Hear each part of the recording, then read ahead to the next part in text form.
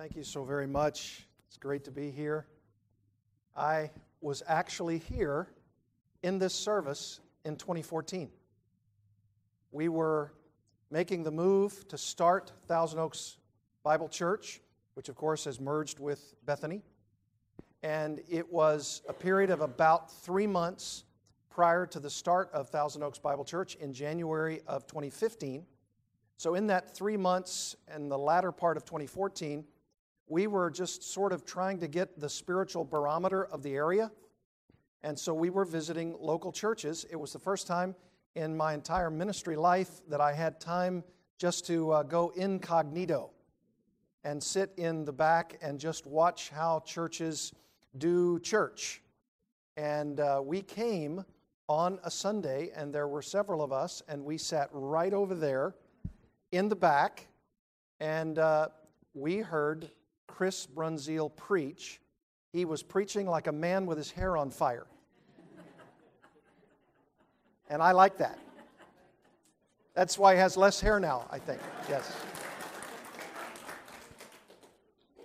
And Chris and I had already talked. We'd already gone out and shared a meal together. And so I thought, well, it would be good for us to go and visit the Bridge Moore Park. And so we did. We had a wonderful time. And lo and behold, we have continued our friendship. And now we're talking about the possibility of merging together as churches. What a thought. And we are grateful to the Lord for the combined service that we had last Sunday. And it was a wonderful time. It really was. I thought the rapture was about to happen. And it was wonderful for us to be together. Chris, thank you for your ministry of the Word. And thank you for allowing us to get a sneak peek on how a guy ends 3 years of verse-by-verse study in the Gospel of Matthew. And we are delighted to be here. My wife, Beth, thank you so much for praying for her. We got a good scan report this past week that the tumors are at bay via the chemotherapy. And that's just a life-lengthening process for which we thank God. And this is also an opportunity for us, delighted we are, to have our son Logan with us. Logan is on the staff of the Tulsa University basketball program, and he is leaving tomorrow to go back from the summertime to Tulsa so he can be involved with the basketball program there. And of course, if you want to watch the Tulsa University basketball program, you can on some of the ESPN networks. So if you have that, and if you don't, shame on you, because you'll get to see Logan and the Tulsa University basketball program throughout the season. Also, Logan surprised a girlfriend of his, Bella, by coming back a little bit early here in the summertime, and it was a couple of weeks ago that we all scampered to the beach in Malibu, and Logan proposed to his girlfriend, Bella.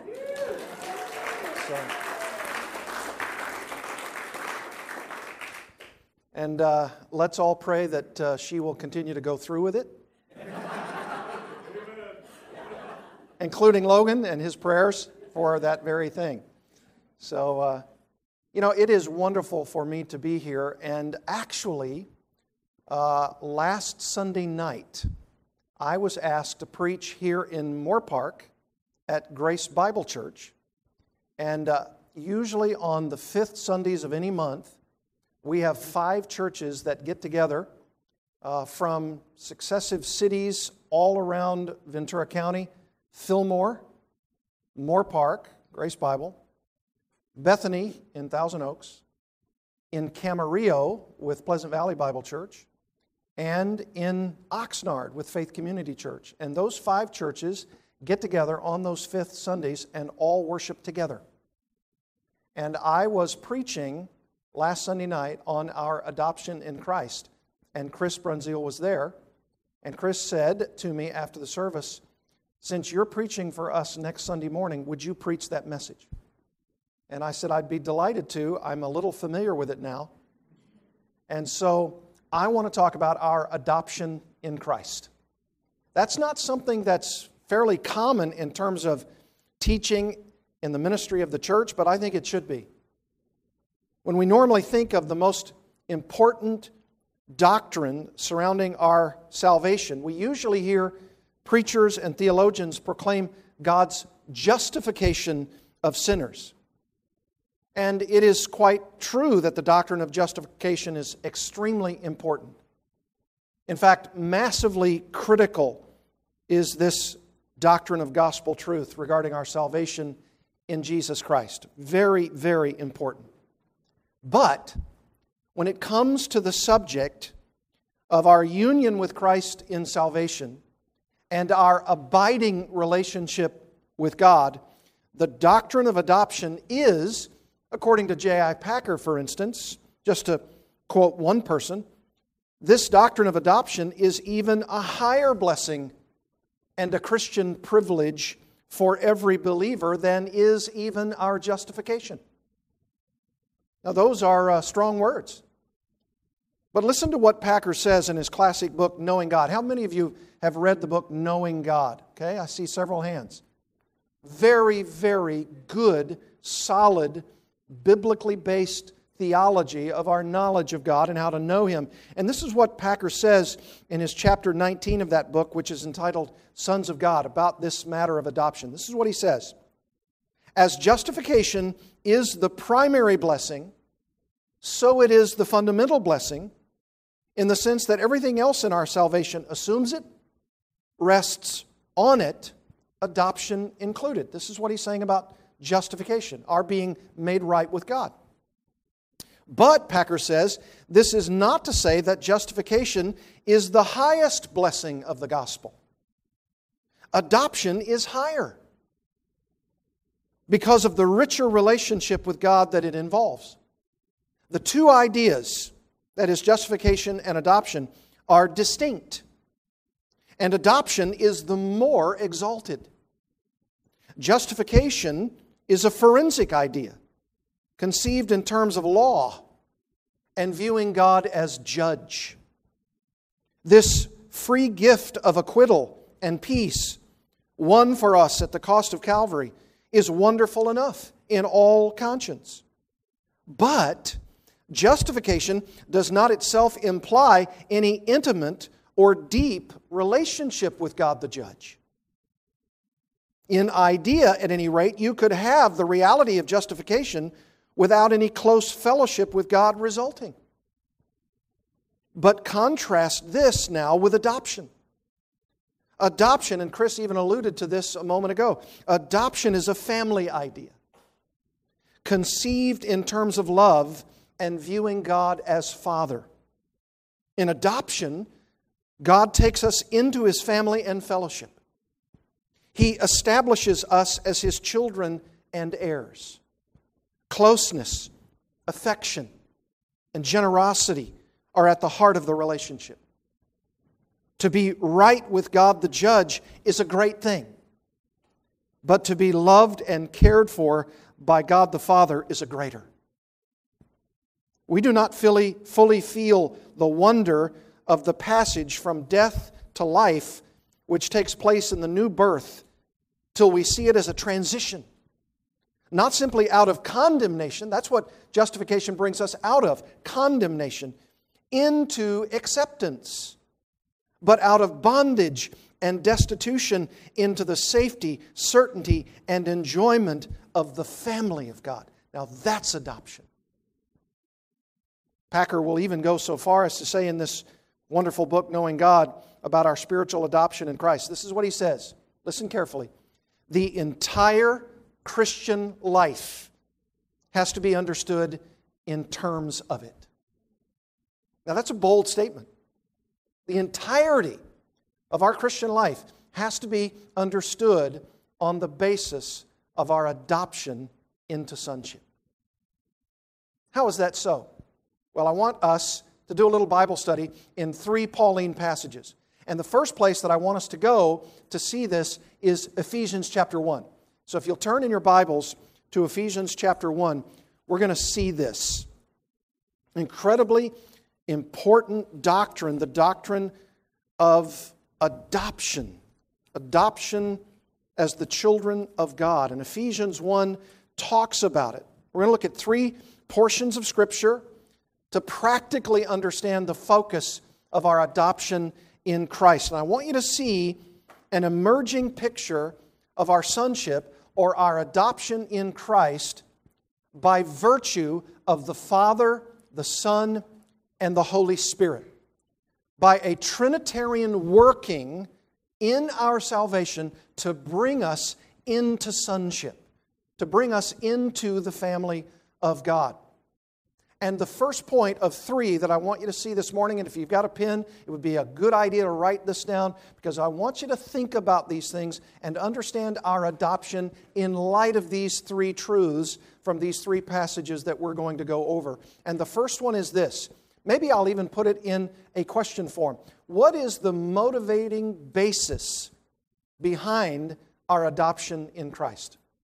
What is the motivating basis behind our adoption in Christ?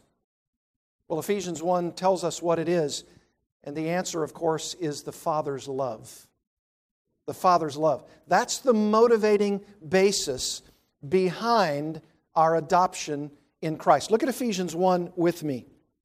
This is that great section of verses 3 to 14 in Ephesians chapter 1. Of course, we can't go through all of that, but I hasten to say, believe it or not, that from verses 3 all the way to verse 14 of Ephesians chapter 1, in the Greek text in which Paul wrote, it's actually only one sentence.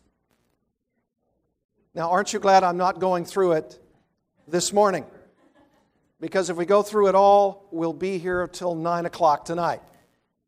Ephesians chapter 1, I want you to see the first couple of verses. Look at verse 3. Blessed be the God and Father of our Lord Jesus Christ, who has blessed us in Christ with every spiritual blessing in the heavenly places, even as He chose us in Him. And when is that choosing occurring? Before the foundation of the world. We could say it like this: our being chosen in Christ, the predestining of God in our salvation happened when? It happened all the way over here. If I walked all the way over here to this wall, you would see beyond that wall eternity past. And as you see it in your mind, history is going in this direction, right? And beyond that wall is eternity future. And the bottom line is that when you and I were predestined to be in Jesus Christ, to have a relationship with Christ, it happened beyond the wall, as it were, in eternity past. God predestined those to whom He would set His love before the foundation of the world. That's what Paul is saying. And there's a purpose for it. That, for the purpose that we should be holy and blameless before Him. In other words, there's never a time that God chooses someone to be in Christ that He does not in time make holy and blameless. Anybody encouraged about that? There is no separation between God's choosing us to be in Christ and making us holy in Christ. And then this phrase in the latter part of verse 4, in love, probably no verse break, in love, He, speaking of the Father, predestined us for what?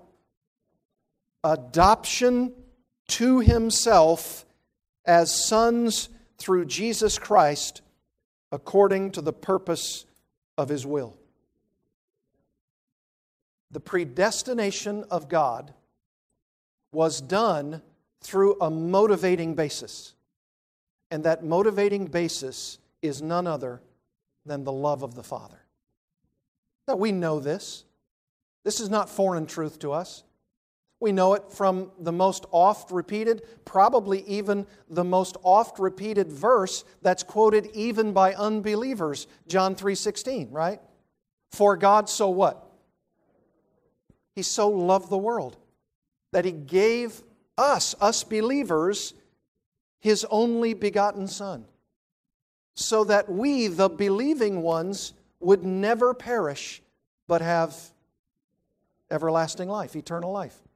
God so loved the world. And now we get a sneak peek as to when that love began. That love began, take the veil away from eternity past, before time began, pre-temporal time, before the foundation of the world, and the motivating basis behind our adoption in Christ is the love of God the Father. In love, He predestined us for adoption to Himself as sons and daughters through Jesus Christ according to the purpose of His will. And I'm so grateful that He purposed in His will to do that very thing. He was motivated by love. For God so loved the world. And this isn't the only place where God's love is seen as the motivating basis behind His salvation of us in Christ, to adopt us as sons and daughters. Romans 5, 5-8. You might put that verse down as you write it. Romans 5, 5-8. Listen to this. God's love, there it is again, God's love has been poured into our hearts through the Holy Spirit who has been given to us. For while we were still weak, at the right time, Christ died for the ungodly. For one will scarcely die for a righteous person, though perhaps for a good person one would dare even to die. But God shows His love for us in that while we were still sinners, Christ died for us. It was motivated upon the very basis of God's love. And did you notice what Romans 5 says? It's God's love even while we were yet sinners. Who other and what other than God and His love would crash through and love guilty, vile, wretched sinners like us? Only God would do that, and only God could do that. It's the love of God. I don't think we talk enough about the love of God. I think we need to talk more about the love of God. And the love of God is said in Ephesians 1 to be so vast and so boundless and so qualitative because it actually characterizes God Himself. He crashed through time, motivated by love in pre-temporal existence, and He brought such love to the cross where Christ died for us so that that love could be shed abroad in our hearts by the ministry of the Holy Spirit. This is the love of God. One particular writer, David Garner, says it so well in his book, Sons in the Son. The motive for adopting sons flows from this divine love. God does not need the sons, but He everlastingly loves them from eternity past to eternity future by virtue of the promised and accomplished redemption through His own Son. He everlastingly loves this. This what? This wretched creation called you and me. And we need to talk not simply about the love of God, but who God saved. We were sinners, enemies of the cross. We didn't love God. We didn't want to follow God. And all of our testimonies could probably attest to the idea, especially those of you who might have been saved later in life, that there was no motivating factor in my own heart to love God. And the only love that I perceived was the love of self.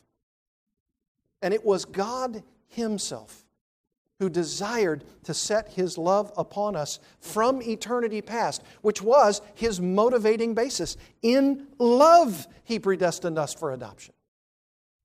And when God rained down His love upon us, He desired to show us the kind of love that we don't possess and the kind of love with which we are unfamiliar. But for now in Christ, we love. We love God's love. We bask in God's love. If you're a Christian here this morning, and you have been loving the Lord for any length of time as a Christian, it's only because 1 John says God loved you first. That's the truth. Now, there might be someone who says, wait a minute. In my own experience of that love, I decided one day to love God. Oh, yes, that's true. But that decision on your part was brought to you by a gift from the Father. Salvation is a gift. The faith is a gift. The grace is a gift. The love is a gift. And it's a love directly given to you and me by the Father. And this kind of love shown to sinners is even taught to us here in Ephesians. Look over to Ephesians chapter 2. This is the love of God. Chapter 2 verse 1 says, "And you were dead in the trespasses and sins in which you once walked." This is not a pretty picture, folks. "Following the course of this world, following the prince of the power of the air, the spirit that is now at work in the sons of disobedience." That's the kind of sonship that we had before, right? The kind of sonship that we had before outside of Christ was a sonship with my fellow sons of disobedience, among whom we all once lived in the passions of our flesh, carrying out the desires of the body and the mind, and were by nature children of wrath like the rest of mankind. That is a sad commentary, is it not? Notice the first word of verse 4. But.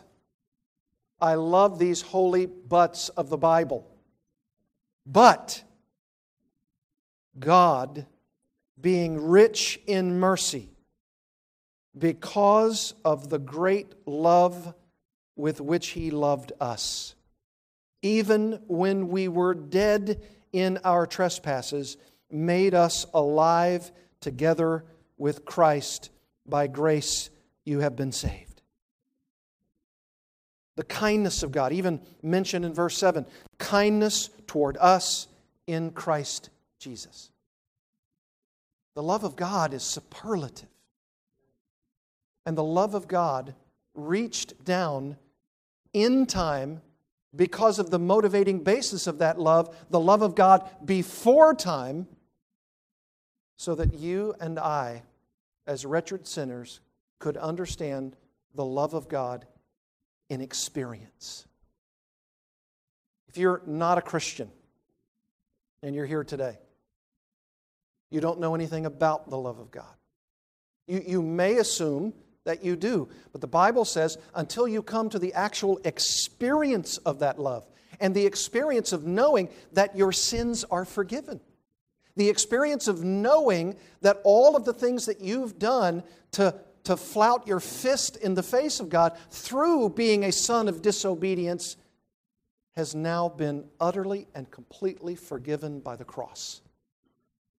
And the love that you and I have is the very love that started before time began, not in our hearts, but in the heart of our Heavenly Father.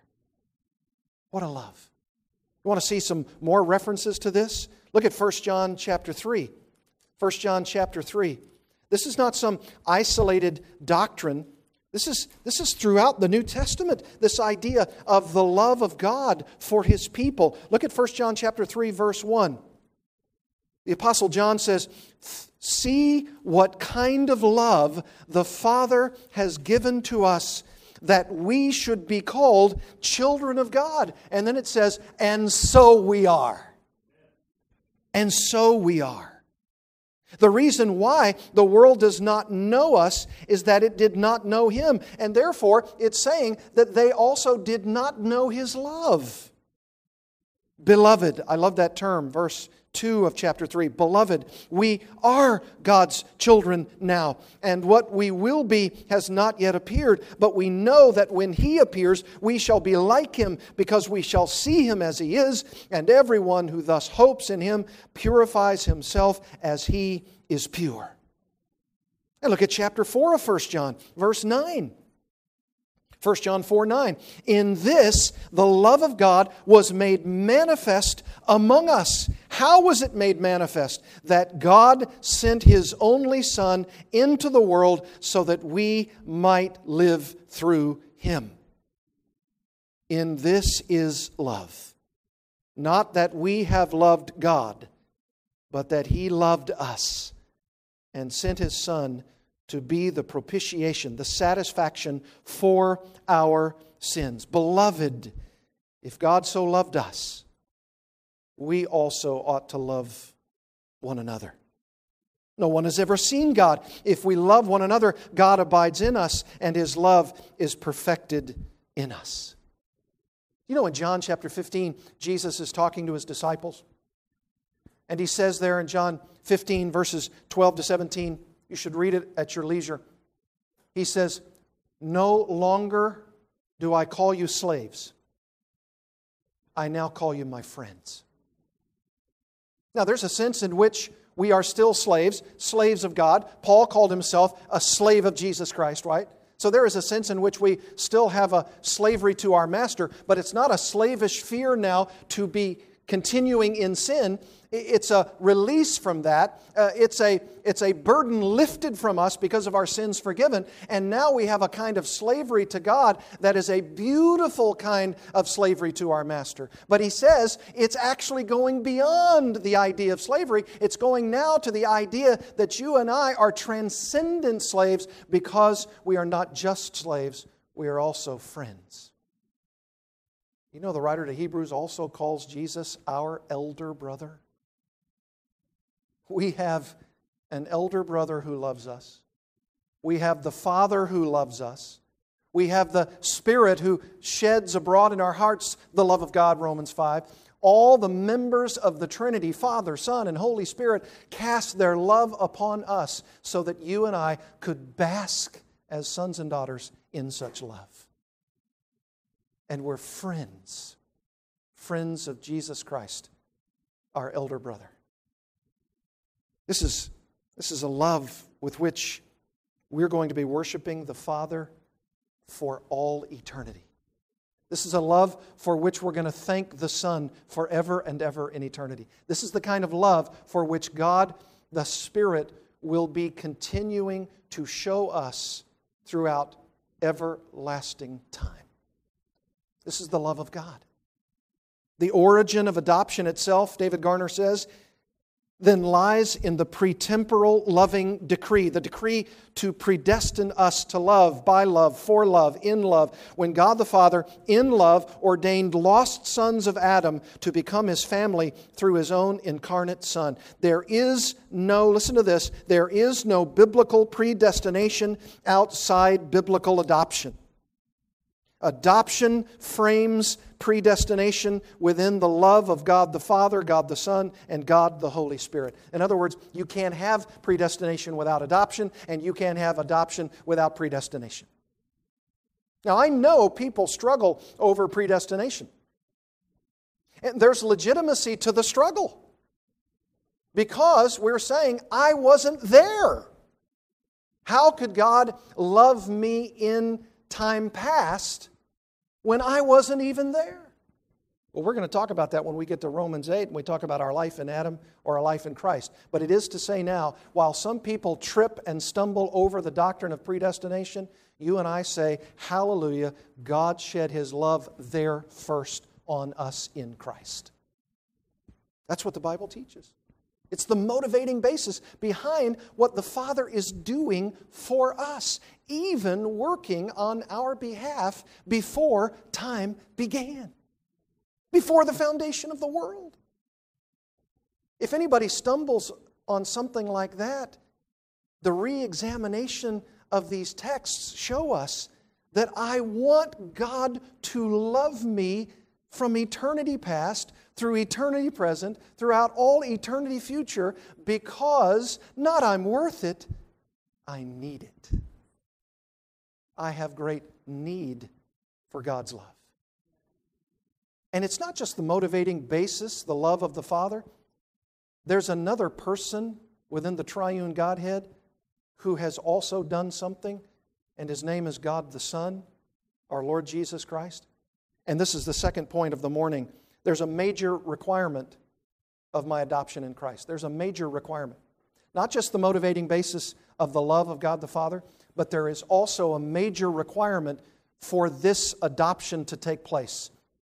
And you know what it is? Our redemption in Christ. That's the major requirement. That's what God required. I mean, it's not enough for God the Father to say, I want to love these sinful creatures in time, before time. I want to love them. I want to shed abroad my heart of love toward them, to be favorably disposed toward them. There has to be something that occurs in that to happen, for that to happen. And what is that? Well, because I'm a sinner. Because I'm wretched, I'm blind, I'm naked, I'm impure, I'm wicked and unrighteous. Because of that, there is now a barrier between myself and the Father. There's a sin issue that has to be dealt with. You see, save Christ Himself, there is not one single person who comes out of the womb sinlessly. Every single person who is born of woman is a sinner. Now, that's not a popular thing to say. That's not a popular thing to teach. But the Bible expresses that you and I, coming right out of the womb, even Job says, as the sparks fly upward, so the sinfulness of man flies upward. The sinfulness of man is indisputable. If you even have a little kid, and I saw when those kids came out of the womb, my own 8 children, how sinful they really were.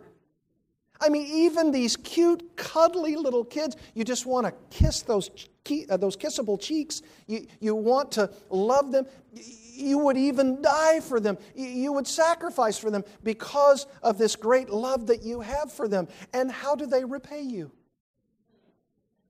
They repay you with, I want milk. I want food. I want you to meet all my needs. I want you to focus on me, not you. And all we can do after we give them the milk and the food is to deal with the consequences afterward. And yet we love them. And yet there's a problem. And the problem is that every single child who comes out of that womb learns from the very nature of what it is to be a sinner how to perfect such sin. And we work at it, and we do it, and we do it habitually, and we do it at times it seems effortlessly, and we do it with a kind of prideful smug that we can do it, and that we will do it, and that no one can tell us what we will or won't be able to do. Is that not so? I mean, that's the nature of fallen man. We just read about it in Ephesians chapter 2. We're sons of disobedience. We're proud, we're arrogant. This is not a pretty picture, but it is a realistic one. And the Bible says that in order for us to be reconciled to God, in order for us to be redeemed, you know what redemption is? Redemption is a buyback from the slave market of sin. That's what it is. They had these massive marketplaces. We call them malls now. They would have marketplaces right in the city square, right in the most prominent place of the city. And you would go there and you would do your bidding. You would say, how much for this? How much for that? And they would give you a price. And if you thought that was reasonable, then you would pay that price. And you would have produce. You would be able to feed your family. You'd be able to clothe your family. You'd be able in the marketplace of produce and commerce, the affinity, the ability, the opportunity to keep yourself alive. This is normal. And out of that, Paul borrows the idea that we are in the marketplace of sin. We traffic in sin. We barter with God, as it were. If you'll let me do this, then I'll do this. And if you don't let me, I'm going to be angry. And if you don't let me do what I want to do, I'm going to be angry at you, and I'm going to be angry at others, and I'll do what I want, and no one's going to tell me what to do. And all of this kind of bartering is a bartering from sin. And this slave market of sin has caused us to be wretched and naked and blind and miserable, and we don't know the solution. We don't have the answer. And God, in His great love, has given us the answer by sending His own Son in the likeness of sinful flesh, He not being sinful Himself. And He died on a cross for sinners like you and like me, so that we could be purchased. Purchased by the Father at the expense of His Son, the expense going so far as to include even the death of Jesus Christ. And in His death, because of the perfection of His life and the violent sacrificial nature of that death, He died for sinners like us so that we could be redeemed, purchased, and that God the Father could be satisfied, so that we could be released from the sin debt, so that we could be purchased out of the slave market of sin, so that you and I could see this pre-temporal love of the Father in experience, in reality, in truth, because of what Jesus Christ did for us. He died on our behalf. He died in our stead. He died in my place, so that I could be adopted as a son or daughter in Him. That's the truth. You say, where does such truth be taught? Galatians chapter 4. Look at it with me. Galatians chapter 4. If you see in Galatians chapter 3, before you get to chapter 4, there is a problem, and I just described it. It was the sin of our lives. It was our life long of sinning. We were disobedient to the law of God. We did not do what God required, and as a result, according to chapter 3, verse 22, the Scripture imprisoned everything under sin. We're slaves to sin. Verse 23, now before faith came, or before Christ came, according to verse 24, the law was our guardian. It was our schoolmaster. You know that school marm that's got the little ruler in her hand? And when you don't do what the school marm tells you to do, she might come up to your desk and what? She might rap your knuckles.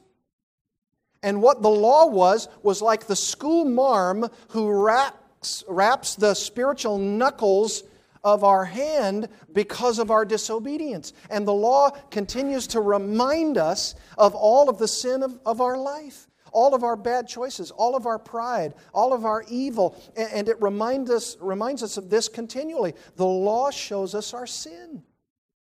And he says, that's who you are. And then he says in chapter 4, verse 1, I mean that the heir, as long as he is a child, he's no different from a slave. You see, if you have a slave in the home, that's a worker in the home, and you've got the son of the father who owns the home, and they're in the home together, when he's still a child, he's no different.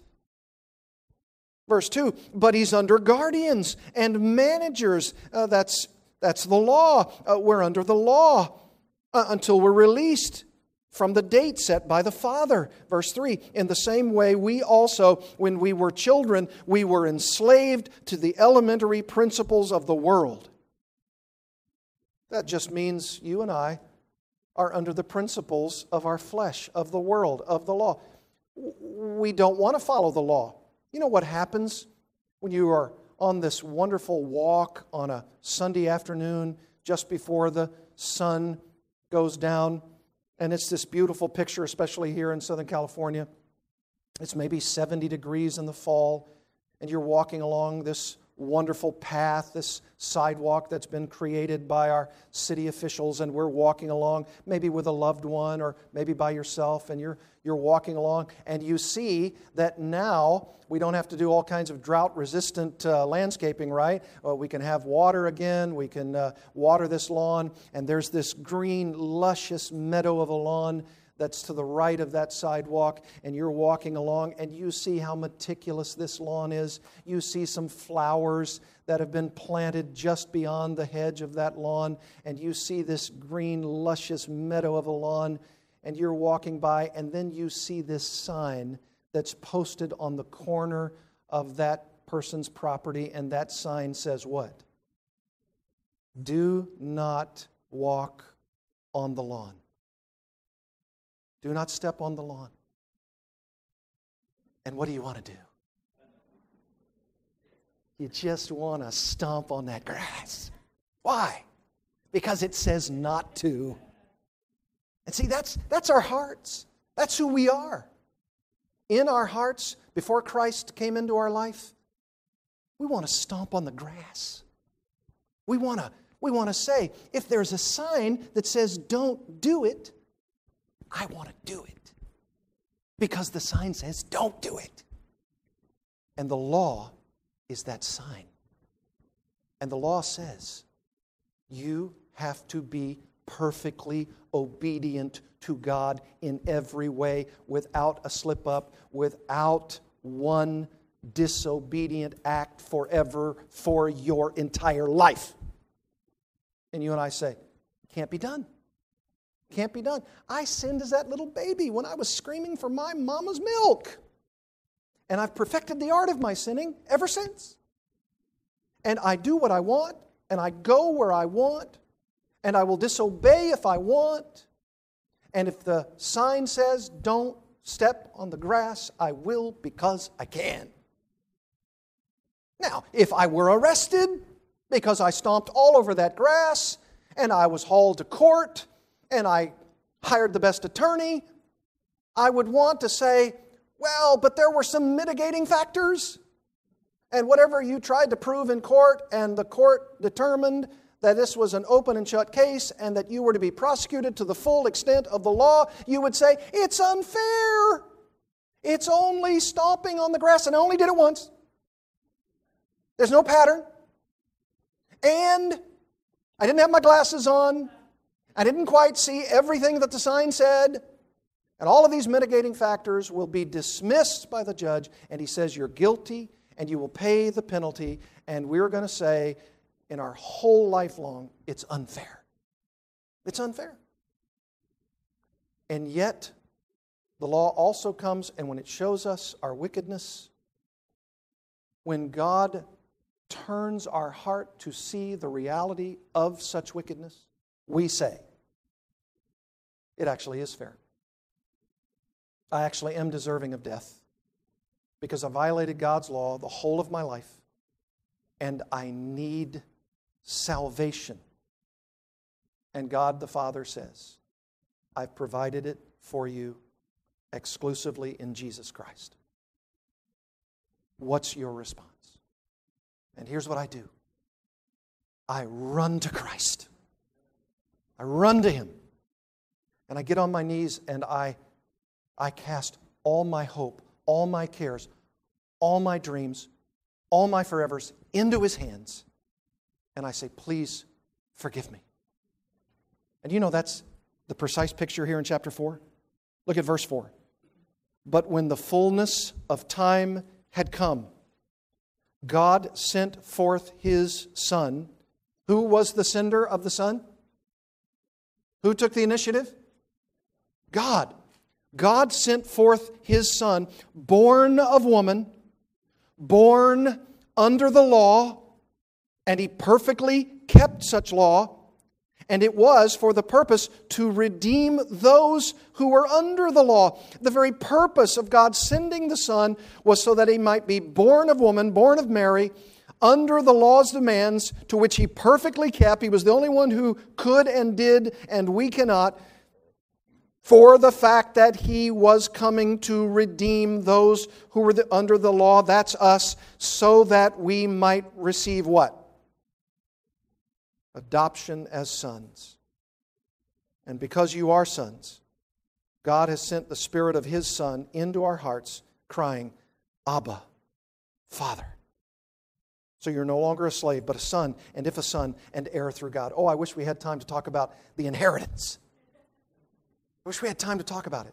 All the booty, all the pot at the end of the rainbow, all the riches. It's ours. And the fullness of our experience of those riches will be an eternity future. And you know what? I'm out of time. The motivating basis, God's love. The requirement, what kind of requirement? The absolute major requirement. And thirdly and finally, let's call it the manifest destiny of my adoption in Christ. The manifest destiny. You know, God has not only covered the beginning, before time began, in love. He's not only covered this life, my redemption in Christ. He's also covered my future. And it's because of the ministry of the Holy Spirit. Look at Romans chapter 8, and I'll go really, really fast. Really, really fast. I know you guys have to sort of pack up and do this again next Lord's Day. Romans chapter 8. Romans chapter 8. This is another passage on adoption. Verse 12, Romans 8:12. So then, brothers, we are debtors, not to the flesh, to live according to the flesh.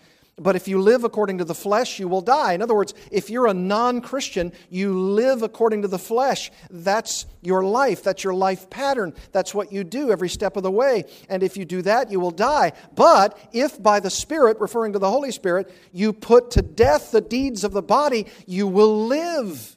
Verse 14, for all who are led by the Spirit of God are sons of God.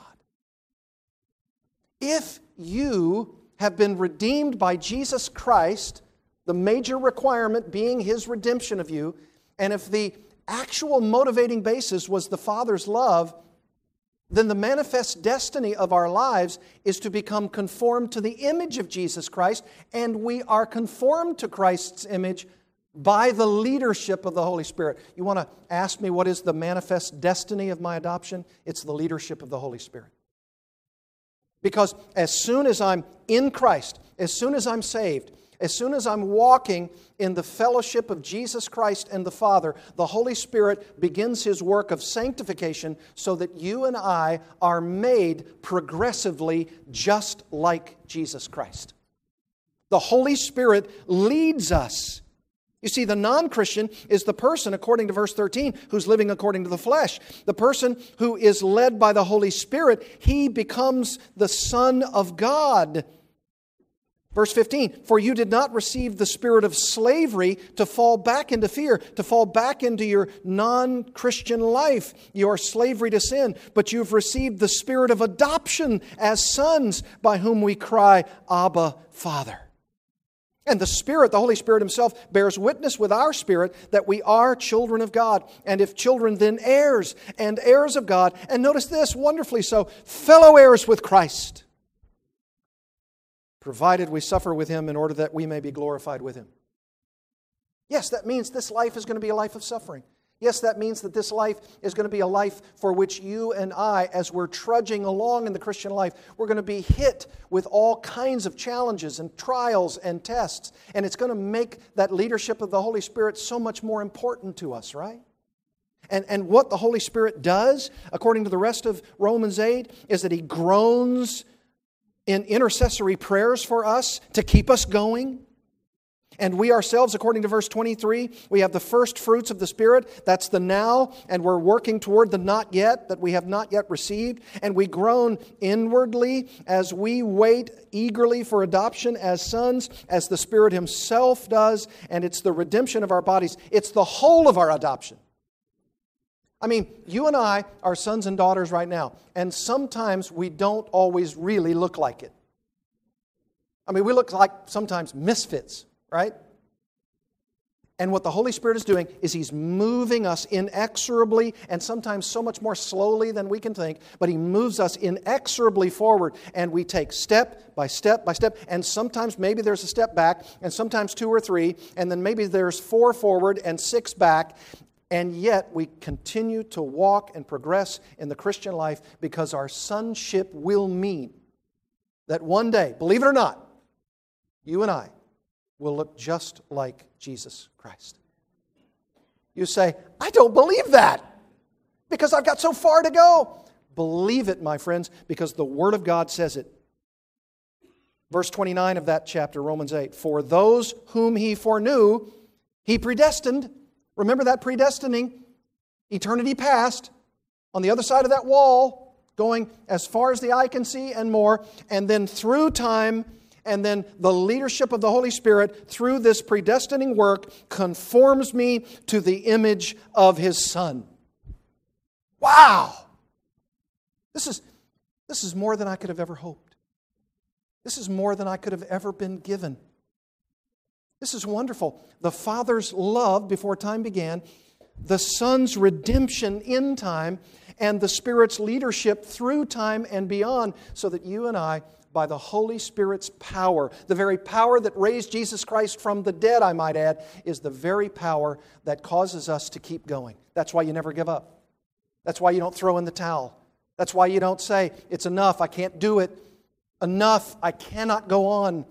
You go on because the Holy Spirit urges you and moves you and challenges you and remakes you progressively into the very image of Jesus Christ, God's Son. This is God's will. This is God's way. And the leadership of the Holy Spirit is all about it. Because the Son is at the right hand of the Father. And the Son said, I'm going to send you the Holy Spirit. And the Holy Spirit in my stead, in my place, as the Paraclete, as the one who's coming alongside these believers, He is going to supernaturally include all that it's going to take, all that it's going to need for you and for me to be progressively conformed to the image of Jesus Christ. And it will happen. And it must happen.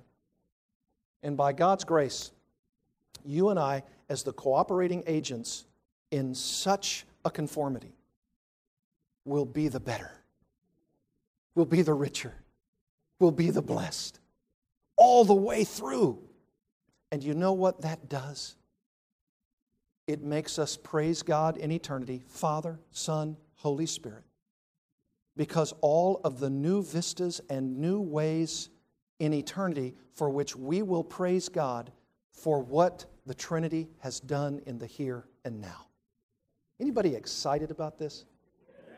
Anybody see the reality of this? If you're not a Christian here today, you can have this in your life even today. Even today. Let's pray together. Our Heavenly Father,